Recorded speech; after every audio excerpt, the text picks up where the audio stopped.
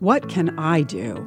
This is often what we think when we hear of a terrible crisis that's just happened.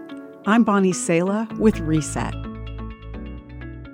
One of our natural responses in times of crisis is to give, to take up a collection in the office or neighborhood to help those who need it most in a concrete way.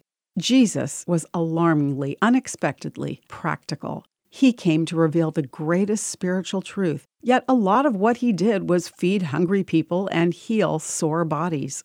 Like Jesus, our response to people in crisis needs to be practical as well as spiritual. This is the Jesus way. James, the brother of Jesus, said that faith in Jesus must be lived. He wrote, "What good is it, dear brothers and sisters, if you say you have faith but don't show it by your actions? Can that kind of faith save anyone?" Suppose you see a brother or sister who has no food or clothing, and you say, "Goodbye and have a good day, stay warm and eat well," but then you don't give that person any food or clothing. What good does that do? So you see, faith by itself isn't enough. The living faith James is talking about comes from obedience. One of the best tests of our obedience comes down to how we view and give money.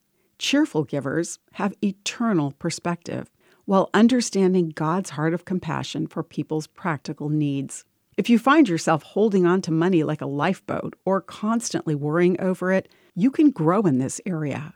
Asking God how He wants you to give will combat feelings of helplessness and apathy when you're overwhelmed by the needs of this world. I'm Bonnie Sala with Reset. To hear this again, read or share this, or to find more resources like this, visit guidelines.org.